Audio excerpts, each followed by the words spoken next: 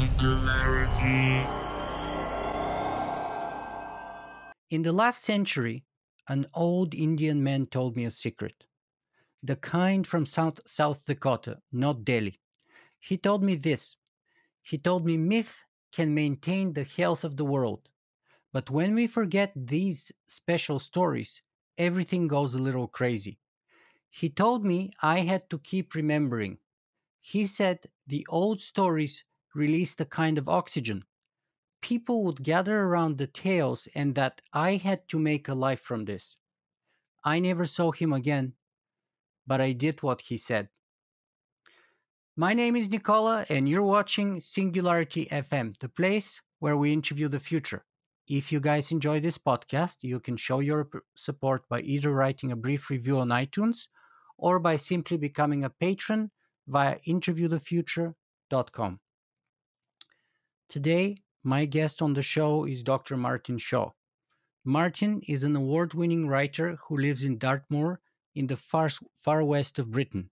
His most recent book, Bard's Cow, was selected as a book of the day by The Guardian and described as rich and transgressive by the Sunday Times.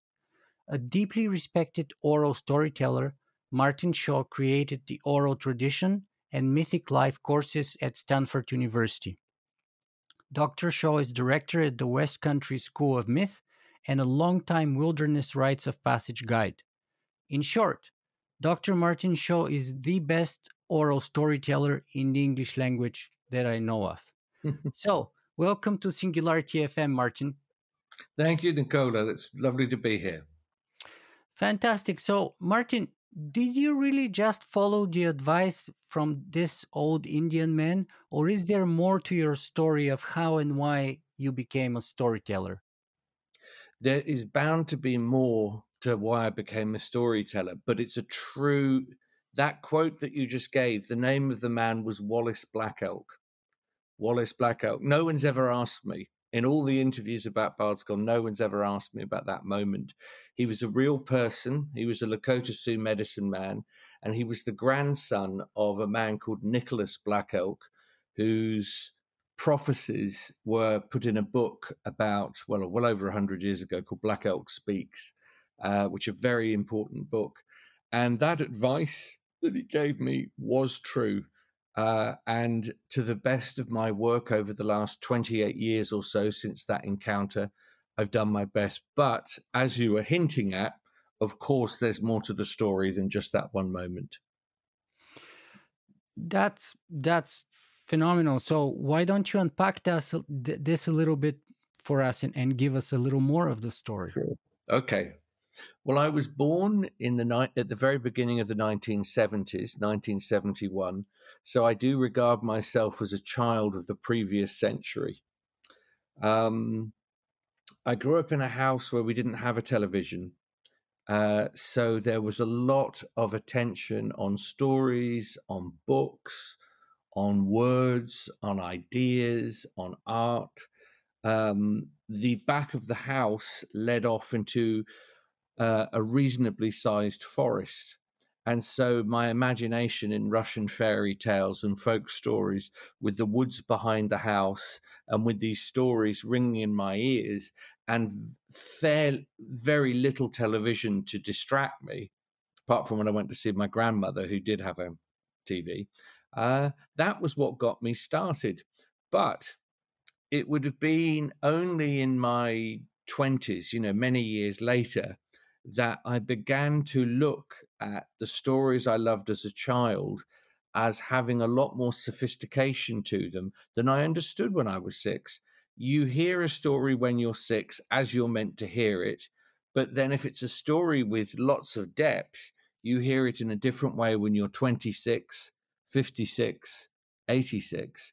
So theoretically, the stories deepen with you if they're really of great quality.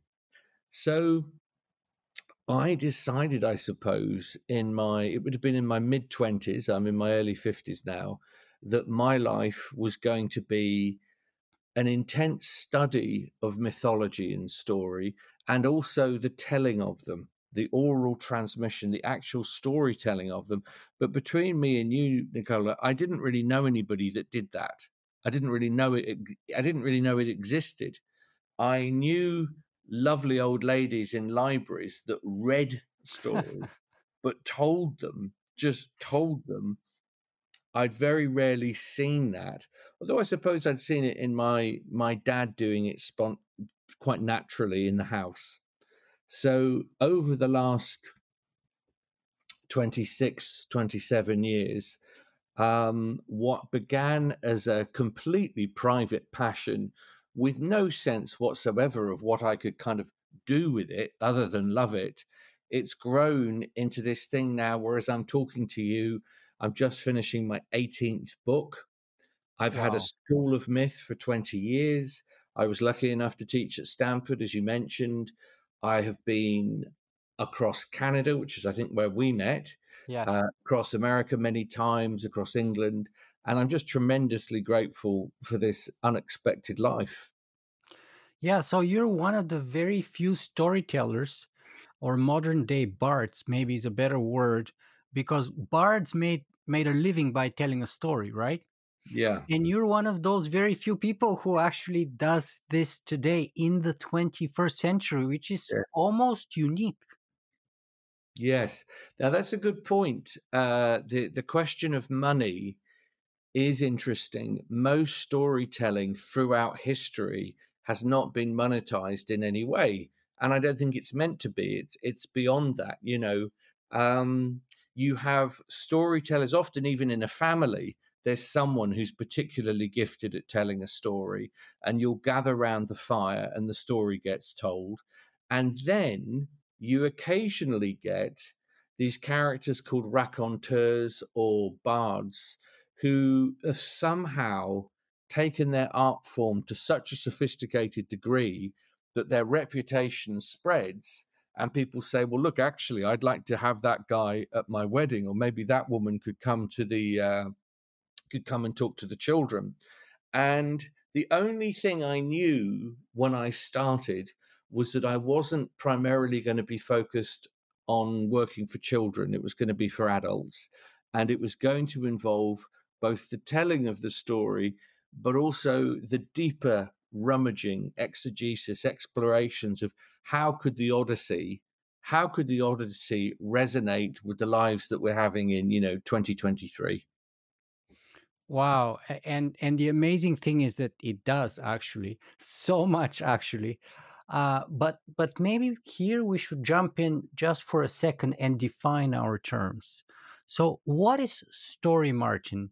How do you define story, and why should my audience, who are mostly tech people, IT professionals, many of them in the big companies like Google and Facebook, Amazon, etc., many of them programmers, many of them with engineering degree, hard science people, people who work for a living, as many of them would say, and who produce tangible stuff at the end of the day.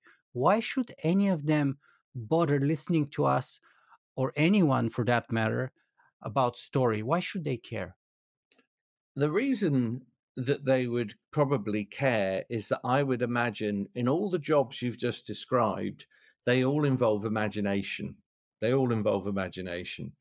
And what you're getting with ancient stories, especially, is this strange issue that whenever human beings start to imagine, they tend to imagine within stories. They create stories. We are a story fed culture. If you want to know about how the people tick that you're selling your stuff to, you need to know the stories that make them chime, that open their heart up, that deepen them. So I mean, there's also the disclaimer, of course, we're saying if you don't feel a call towards it, well, just ignore it. But for many of us, especially people that are not necessarily traditionally religious, uh, myth and story just has a kind of a depth, a sense of ancestral connection. It's a kind of anchor in a time where we are. I've described it recently. I said, I feel like we live with a tyranny of choice. we have so many options all the time, it's almost paralyzing. Whereas when I became an oral storyteller, I realized there was a limit to how much my imagination could actually retain. And so to learn, say, for example, which I'm doing at the moment, or relearning something as big as Homer's Odyssey that takes me 2.5 days to tell, that means a degree of sacrifice. It means I don't sit up every night watching Netflix. It means that I have a kind of martial discipline. So I get up in the morning and I start to work with the images. And I don't learn the story through a script. I learn it through pictures. And I just look at the pictures in a row and I start to describe them. And over time, that becomes the story. So that's what I would say. Anybody interested in the imagination and interested in human beings is probably going to find some element of story and myth that would appeal to them. Yeah, and to be honest, I'm the perfect example of that. I am not religious at all, even though I come from a kind of a sort of a diametrically opposed family situation. I mean, my father's family were all communists, and they kind of became more prominent after communism came to Bulgaria. But my father's family, I mean, my mother's family were very religious Orthodox Christians. And my grandfather was a small business owner, so he lost everything when communism came.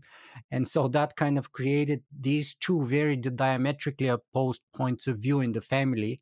And there was kind of constant friction because the communists were making fun of the religious beliefs of the Orthodox people and so on. Yeah. So I kind of grew up within that situation. But what appealed to me most when I was growing up, and I was probably grade 1 when I picked up the book, was the ancient Greek myths and legends.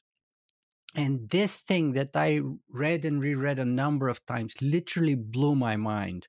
It was so magical, so unbelievable. And of course, even before that, my mom would read me all kinds of French and Western fairy tales, and she would do all the voices and everything. And I was totally entranced when I was a child. So that kind of was my first exposure to story. And now I realize that I am a keynote speaker. That's how I make my living with it. And in fact, one day I was blown away by the realization that all I do is I tell technology stories. Right. And that took me to a whole other level of making my living, because my technology work in the last 15 or 20 years since I've been dealing with my podcast and my blog has been literally bringing ethics into the conversation of technology, because my background is ancient Greek and Roman philosophy. And so I realized that all that I'm doing, in fact, is bringing the story of Socrates, the Socratic method of dialectical investigation, asking questions. That's what I do when I do these podcasts. And then when I do my keynotes, I bring all the ancient stories of Epictetus and Socrates and this and that and the other into the modern world and connect them to the modern stories. And that's how I kind of figured out I make a living, which is Amazing. strange, mind-blowing realization. Yeah. Well, that's it. One of the things I wanted to say was that storytelling is a very broad word. And when people invite me to talk about stories, I usually have to specify and say, I am an oral storyteller working with traditional stories. But that doesn't mean there aren't other kinds of storytellers. I'm just this very particular, rather antique version. Well, you're the most unique version because you're the only person I know of who can do the Odyssey kind of, but I don't want to say by heart, but sort of impromptu. Yeah. Uh, Yeah. so I don't know of anyone else who can do that nowadays, to be honest. That's a No, lost skill and lost tradition, except for you, maybe. there would be a few of us. There would be a few of us, but they're few and far between. And with all the wonders of technology that we have, sadly, I notice that as my relationship with my phone and my computer continues, my capacity to remember like this gets diminished. It gets diminished. And whereas 5 years ago, I would just jump into a story and be completely submerged in it, now every 15 minutes, there's the impulse to check my phone. We all understand this. We all Wow. understand this. Yeah. So, in a way, it's only when I'm on stage am I completely freed from that sort of digital world. But luckily, most of my life I've lived without it. So I had the concentration levels established to be able to work in this very ancient fashion. Yeah, I feel it exactly the same way like you when I'm on stage. It's kind Mm. of liberating in a way. Yeah. And I suffer from the same kind of urge to check my tech all the Mm. time too, which is utterly terrible. And um, but let me ask you this though. Um, can technology, I mean, can story really heal the world as that wise old Lakota Indian told you? And if so, how? And maybe we should even go back a little bit before that and reiterate what's the definition of story, because I think we kind of Mm. didn't get to that part. What is the definition of a story? Well, I'd say probably let's change the word to myth, not story, because story is so broad. A myth is what is sometimes described as a beautiful lie that tells a deeper truth, or a truth that works without the use of facts, something like that, because you Mhm. just recognize instantly that you're encountering what the Mexicans call the river beneath the river. You've encountered a kind of intelligence in these old stories that is more than a newspaper report.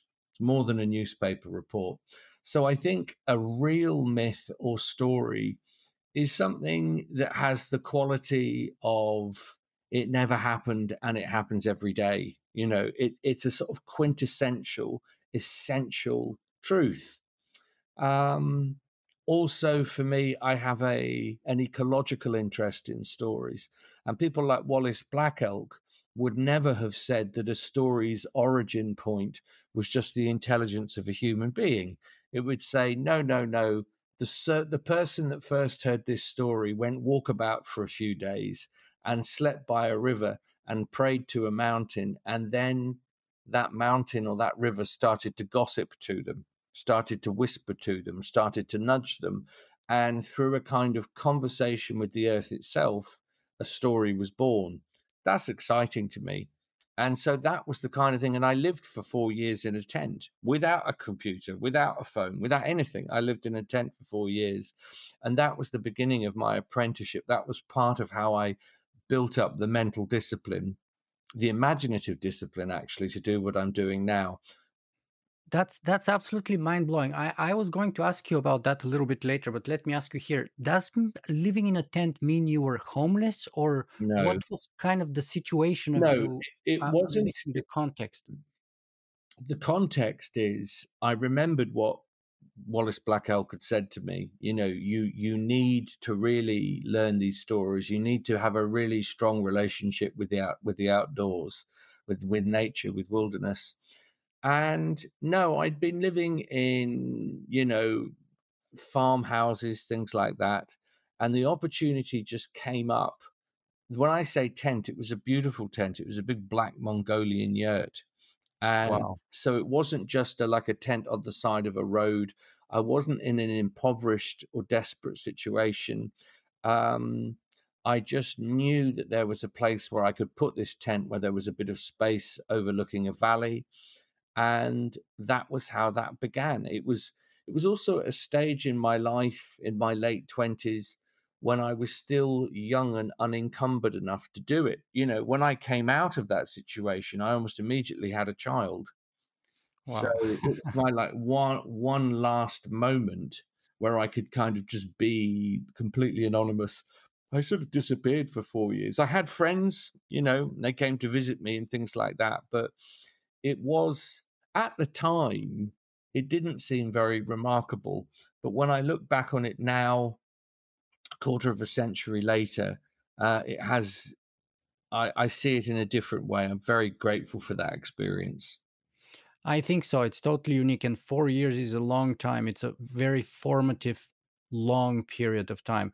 So, going back to the claim of whether or how myth Yeah. can heal the world. So first of all, does our world need healing? And secondly, how does myth do that? Well, let's have a think about that. Does the world need healing? Yes, certainly it does. You only have to look at the kind of suicide pact we seem to have got ourselves in with, climate emergency, for example. You only have to look at the fact that we can't seem to stay married anymore. There's any number of things once you start to look around you that shows you that this is a world in, tremendous conflict. Now, obviously, you were saying earlier on that you're not a religious person, but for people that are religious, for many different cultures and faiths, they say this what we're left with is a fallen imprint of something that once worked much better. But we have fallen so much out of relationship with the creator of this place. We're now kind of in a world of shadows and mist, really. Now, myths also refer to things like that. They refer to, the time before time, the time underneath time, the time before time was digital and strapped to your wrist, as a watch, as another kind of time. And when you were telling a story, a really deep story, you fall out of that part of you that's checking your emails and looking at the clock and wondering about the car and filled with ambition. You fall into a much deeper state. So for me, a phrase like saving the world is too grand, it's too big. But in terms of regulating the condition of a person, can you actually tenderize the heart of a person? Could they be so moved by a story that they make different and better decisions about their life, and more importantly, how they treat other people? Yes, that is how stories work. Every culture, before they were literate, collected the things that really mattered and codified them in stories and passed them down. All the secrets, all the mysteries, all the ways about how to live, how to encounter suffering, how to be how heroic, how to know what to defend. All of those things were in stories. Yeah, primatologists say that social grooming or mutual grooming acts as the social glue among, apes. So is story the social glue among humans, the social glue of our civilization? And is that social glue then now literally coming apart? And therefore, the vacuum, therefore, the chaos, therefore, the kind of directionless and the bickering and all the fighting and all the conflict that you were talking about. Well, I think the social glue probably existed up until about maybe 50 or 60 years ago. But now, of course, we live in this sort of polyglot of information where I think for young people, especially growing up, less and less and less are you going to be culturally identified with a particular set of ideas, because through the internet we're exposed to so many others. So there's not going to be, it's a word I like a lot, fidelity. There's not going to be a lot of fidelity to one particular tradition necessarily, when there are so many and they seem so exotic and beguiling and so much more interesting than what you probably grew up with. It took me till I was 50 to begin a really, what you would call a kind of a religious life. But I did have the stories for 40 years, or I had them my whole life, really. So they showed me something about the conditions. They showed me a lot. Myth shows you about the conditions of living. For me, Christianity showed me then how to live it. It didn't just show me Mhm. what life was, it showed me how to live it. But as for now, are stories still the binding narrative? I'd say there are. There's just more than ever. And with the one hand, that will feel terribly liberating, and on the other hand, it'll feel like there's so much choice you wouldn't possibly know what to do with it. So is the problem then that we have too many of them, or is the problem that we don't have one that we all, or much, or many of us, like let's say a majority of us, agree upon, which sets the framework for the other ones? I don't know. Um, I know that we hear a lot in the media these days. They talked about they talk about a meaning shaped hole in people's lives, or a God shaped hole. I'd say there's a myth shaped hole. There's just something where we have a lot of stuff. Many of us are more well off than ever. We have more uh, access to medical care and things. We're living longer.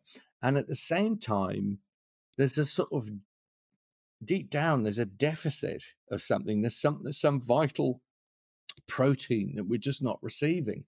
So I wouldn't want to say, I would be careful about saying we all need to agree to the same story. That sounds like a disaster.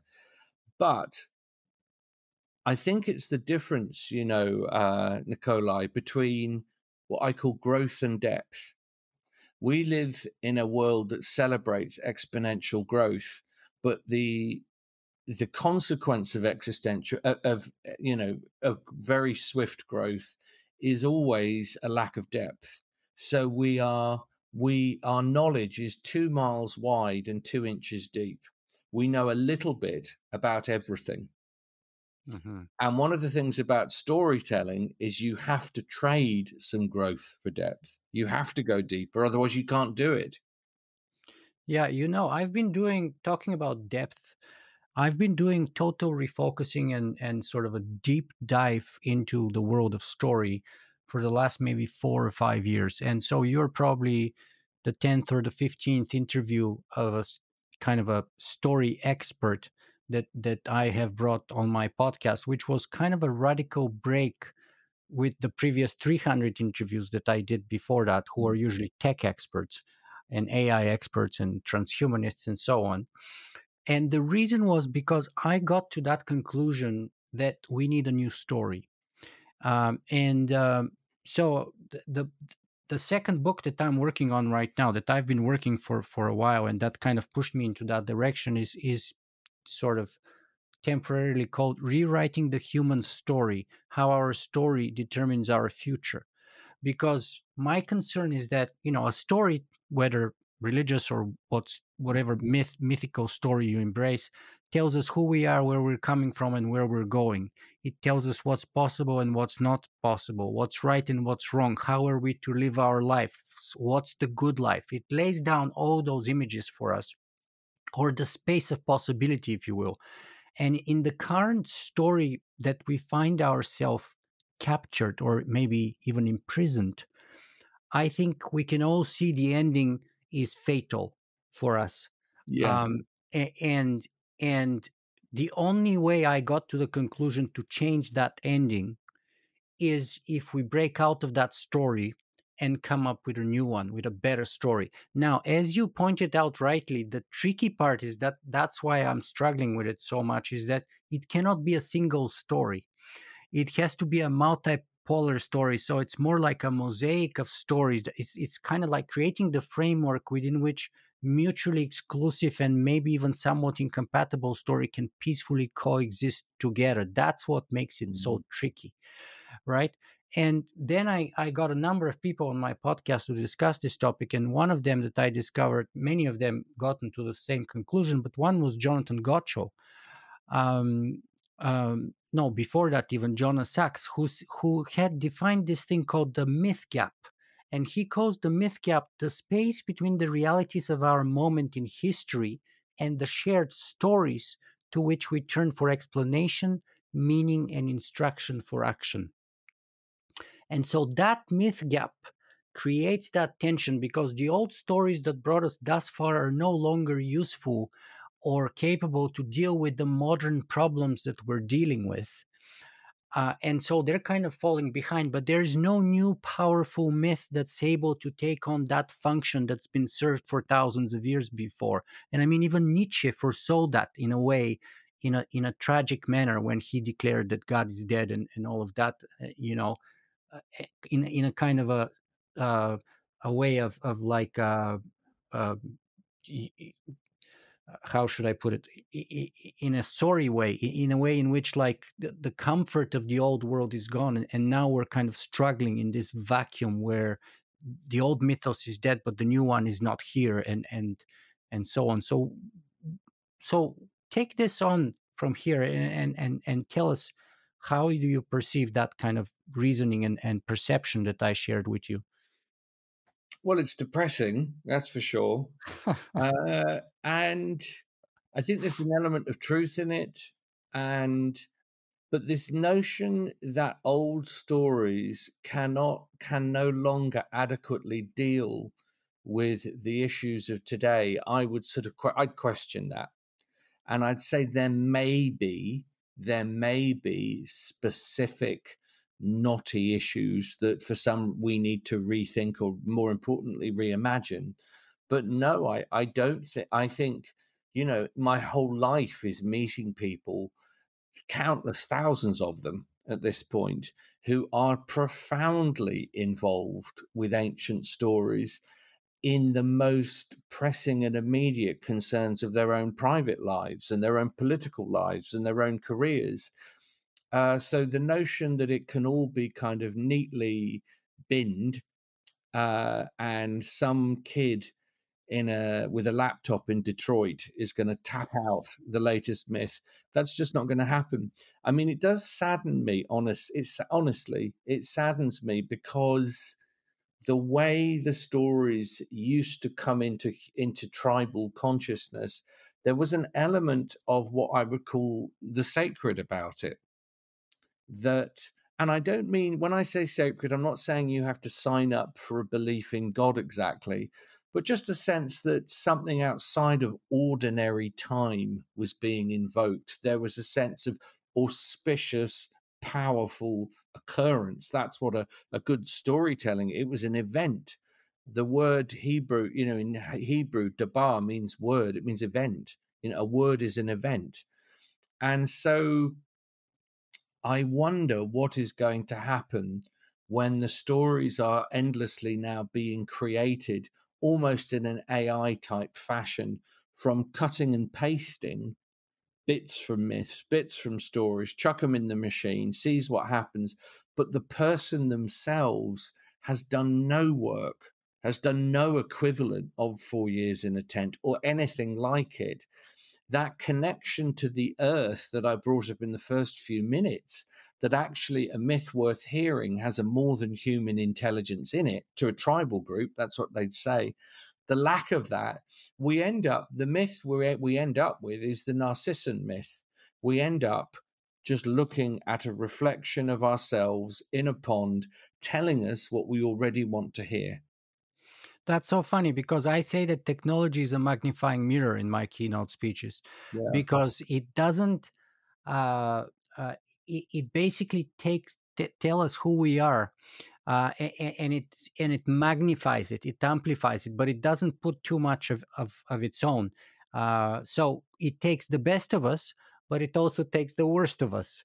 And so instead of trying to fix technology, sometimes which is like trying to polish the mirror, I say we might as well consider the kind of image that we project and be more deliberate about that, and try to fix the origin of the problems rather than the reflective mirror. Yes. And so therefore the root of the problem is usually us. It's not really the technology. But going back to the mirror, not to the mirror, to the stories, I totally agree with you, because I share many of the stories about Socrates and Epictetus and Plato, and the myths that Plato shared with us and so on during my keynote speeches. So there's lots of wisdom there, or the stories of their own life and how they lived, how they carried themselves together. They're super powerful. But by the myths, I mean like an overarching myth which frameworks our whole civilization. So in a way that, for example, the 20th century was like a clash between capitalism, communism, and and fascism. And fascism was the first story that went away. It's a grand story of how to organize a society. Then communism eventually fell apart in 89 to mid 90s in some countries.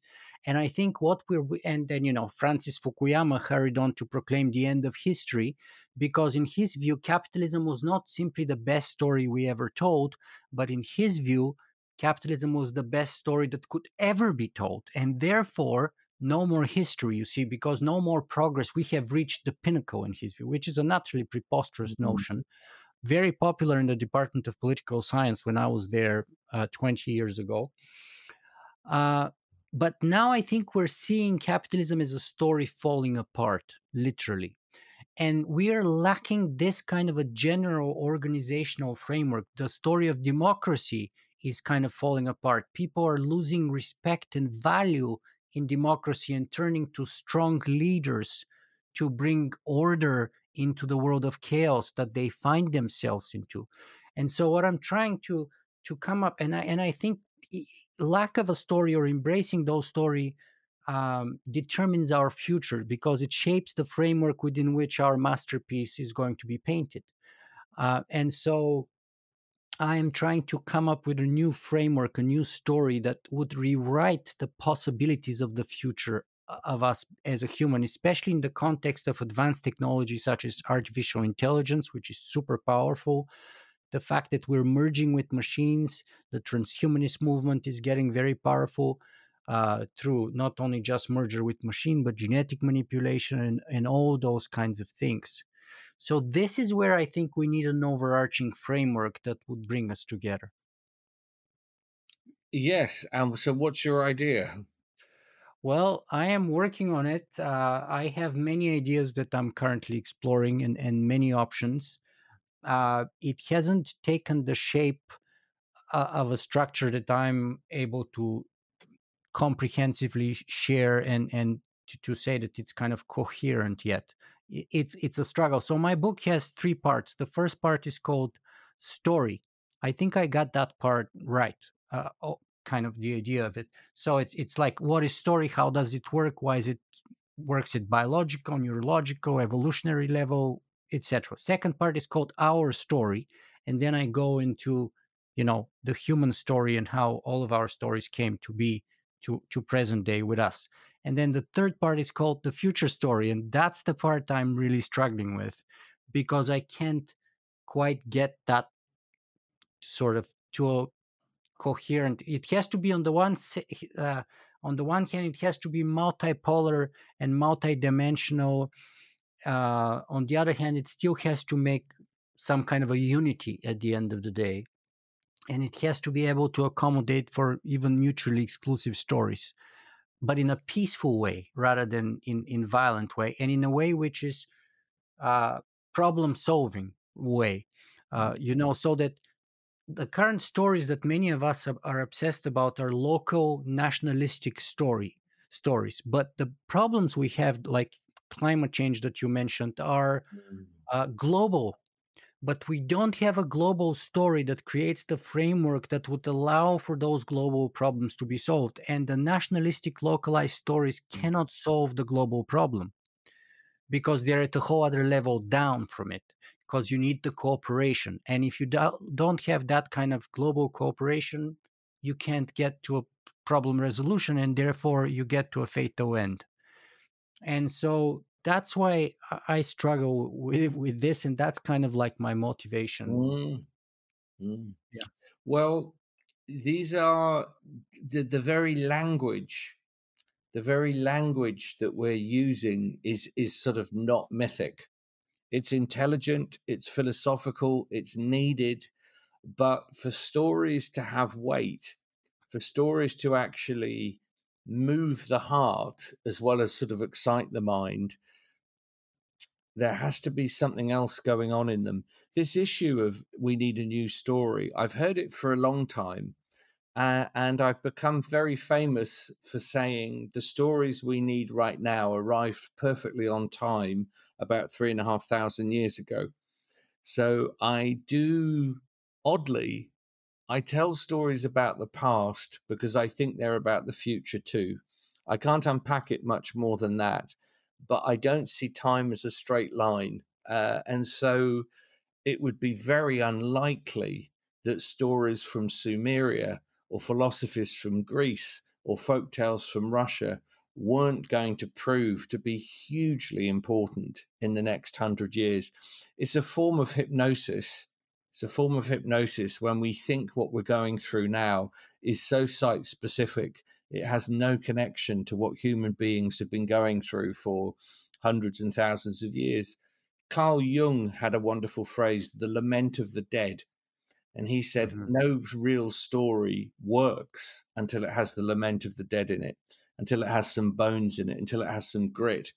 And the problem with just crafting a story that you came up with, as opposed to a sense of a story being handed down like a myth, because a myth takes thousands of years to work properly. You can't create one overnight. Campbell would say there's nothing in your own. Joseph Campbell would say that you've got to gag on true doctrine. If something doesn't come up that you bump up against, the problem is people create myths that just are they're filled with allegory. There's no mystery in them, and they're just making a point. And stories really are more mysterious. They're more animate than that. But they can't be produced like a party trick at exactly the right moment. I just wonder about humans as we're having this conversation. I'm just despairing a bit because traditionally storytellers would spend lots of time not hunched over computers, but out under trees and just out in other situations, other life worlds, as the anthropologists would call it. Uh, so you're on receive to a bigger universe than just your sort of small set of concerns. So that's the kind of thing that I would be in. It's the only thing that I could think of as a sane response to where we are. Yeah, and like you're 5 years older than me. Like you, I grew up with sticks and stones. We had a black and white TV until I was grade 8, um, and I played outside until midnight in the summers in the mountains of Bulgaria. And my Wow. grandpa had to go look for me or shout for me from the other 2 blocks away, and then I would come home.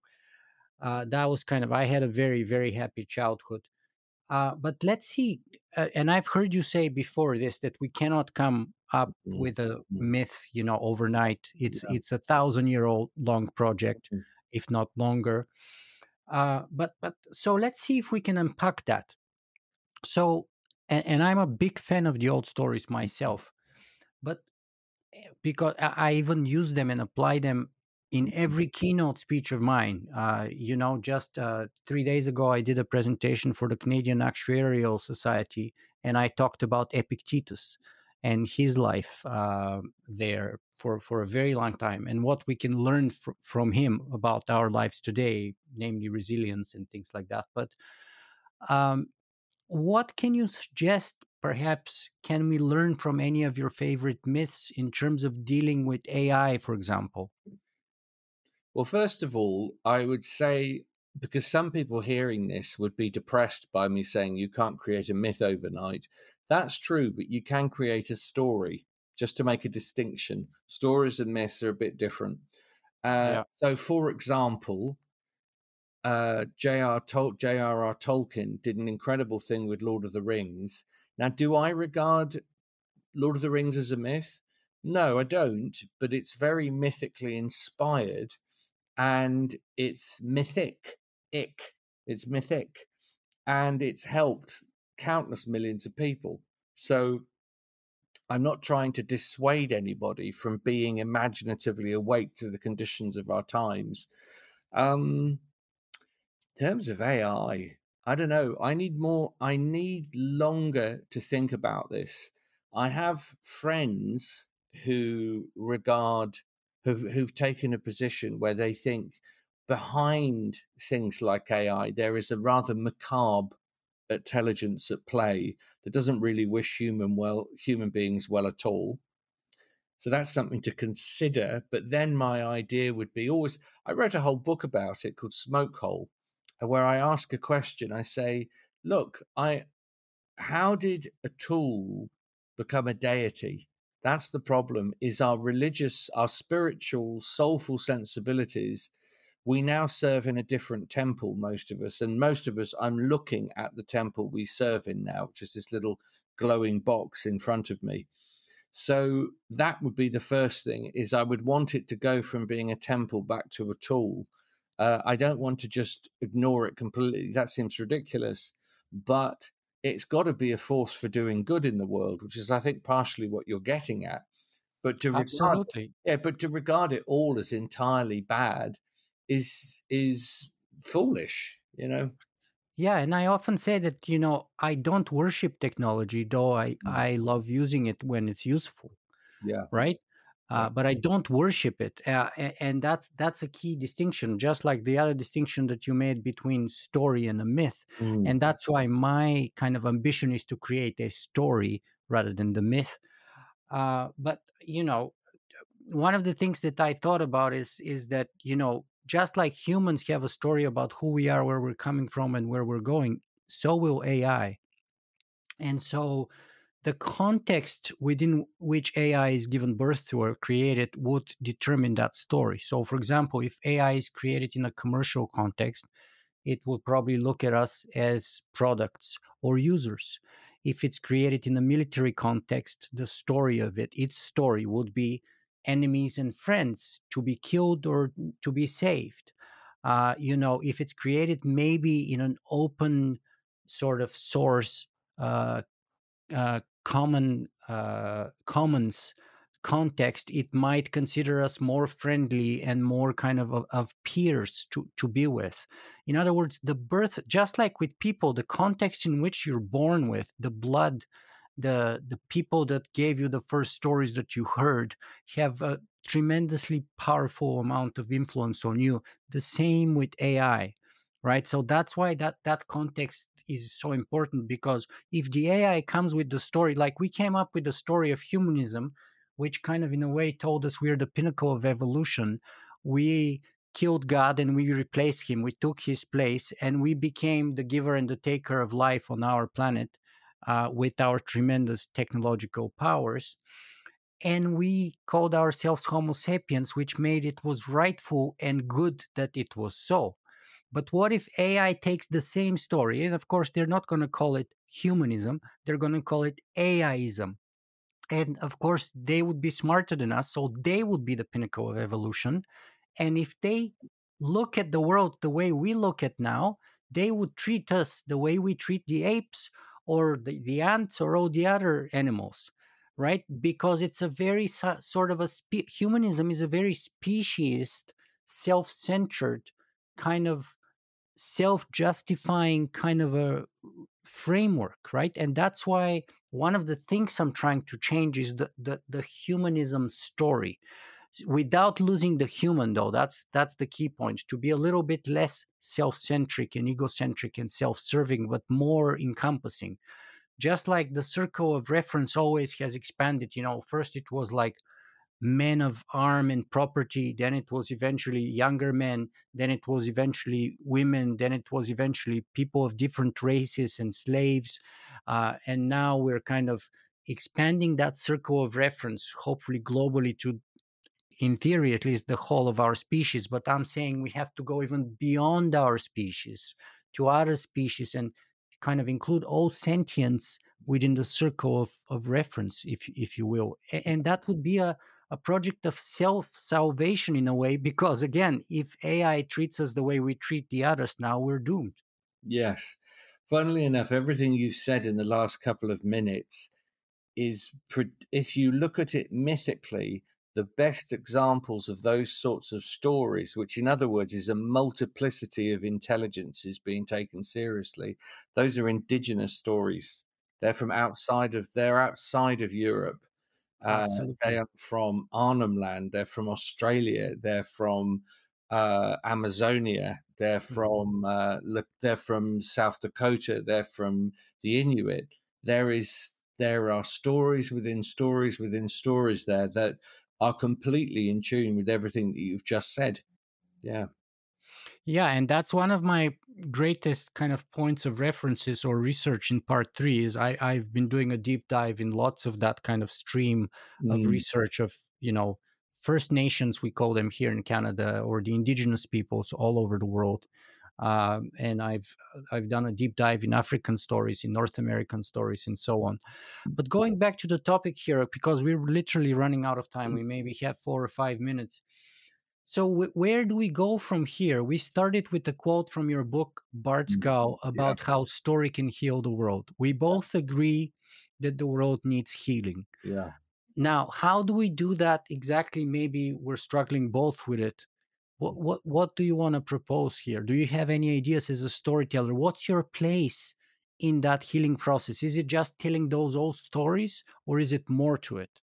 There's always more to it. An old woman recently said to me, she said, although you're called a storyteller, she said, really, in a room when you're working, story is a cloak that you throw over people, and then you do all this kind of deep surgery on them underneath the cloak.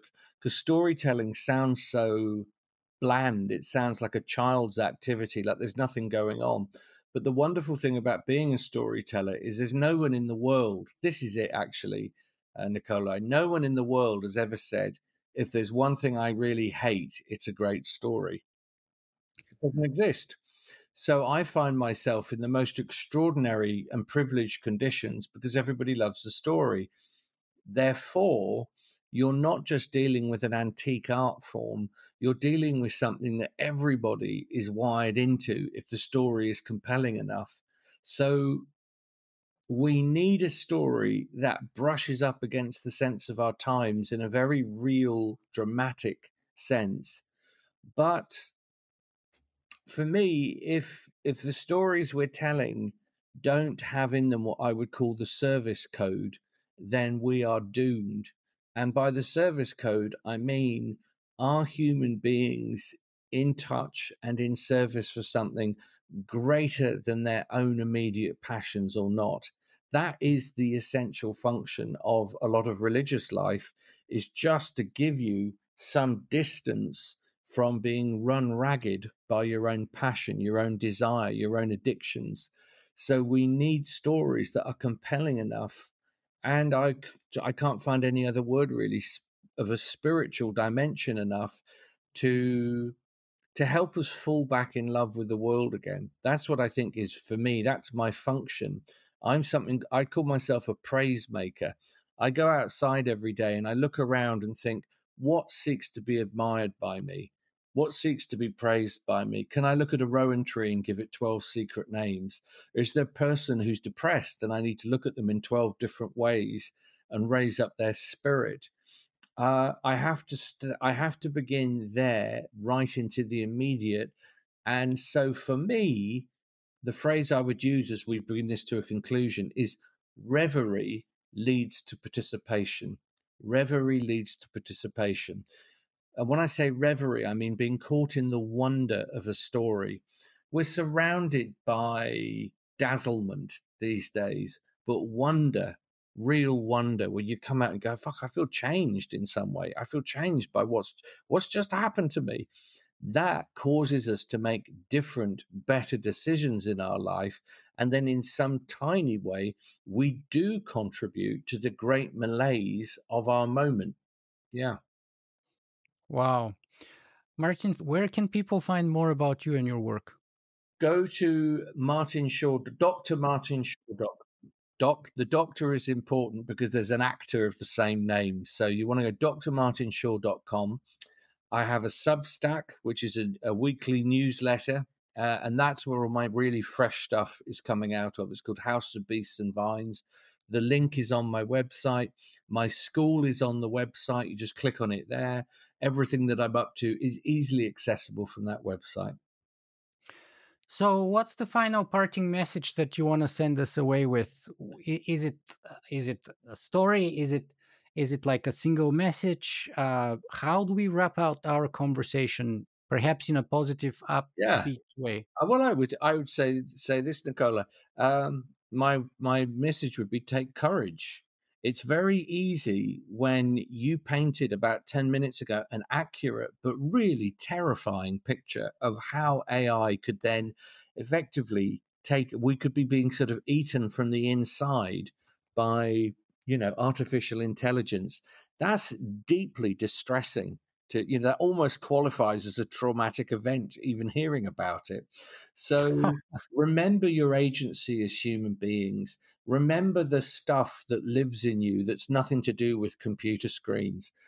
Spend time offline. That would be my advice. Pay attention to your dreams, learn a story by heart. Get a Grimm's fairy tales out, get some philosophy out, get the Odyssey out, come see me, go listen to your podcast. But in some way, take yourself seriously enough, because most of us have a tremendously low sense of self-esteem. You could be earning £1 million a year, but you still, deep down inside, you feel wretched. Forget all of that. Life is short. Life is short. Be a story maker for your times. Wow, be a story maker of your times. And I totally accept with you that we have agency, which is, in a way, one reason that kind of uh, problem with AI that I described, coming up with the story of AIism, was one of several reasons why I became vegan about 8 years ago. To set an example, not that the AIs would necessarily follow it, but set an example of us, our species, respecting other species, and hope that the AIs would treat us the same way. Because if they treat us the way we as a species have treated the world and all the other species right now, and kill them by the billions for fun, for sport, not just for food, or just because we don't care, we are doomed. And that's where I took on my agency and embraced it. And I would pile up, and I've been piling up on top of that what you just said about becoming your own storyteller, and taking on that further agency further, because I think we do tell a story with the way we live our lives too, Mm, with what yeah, we do, not just with the oral tradition, but with yeah, our actions. yeah, I agree. I agree. Well, Dr. Martin Shaw, thank you so very much for taking the time to be with us. I really appreciate your time. Thank you.